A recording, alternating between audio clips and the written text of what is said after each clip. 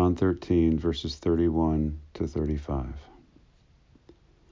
When he had gone out, Jesus said, "Now is the Son of Man glorified, and God is glorified in him. If God is glorified in him, God will also glorify him in himself and glorify him at once. Little children, yet a little while I am with you. You will seek me, and just as I said to the Jews, so now I also say to you, where I am going, you cannot come. A new commandment I give to you, that you love one another.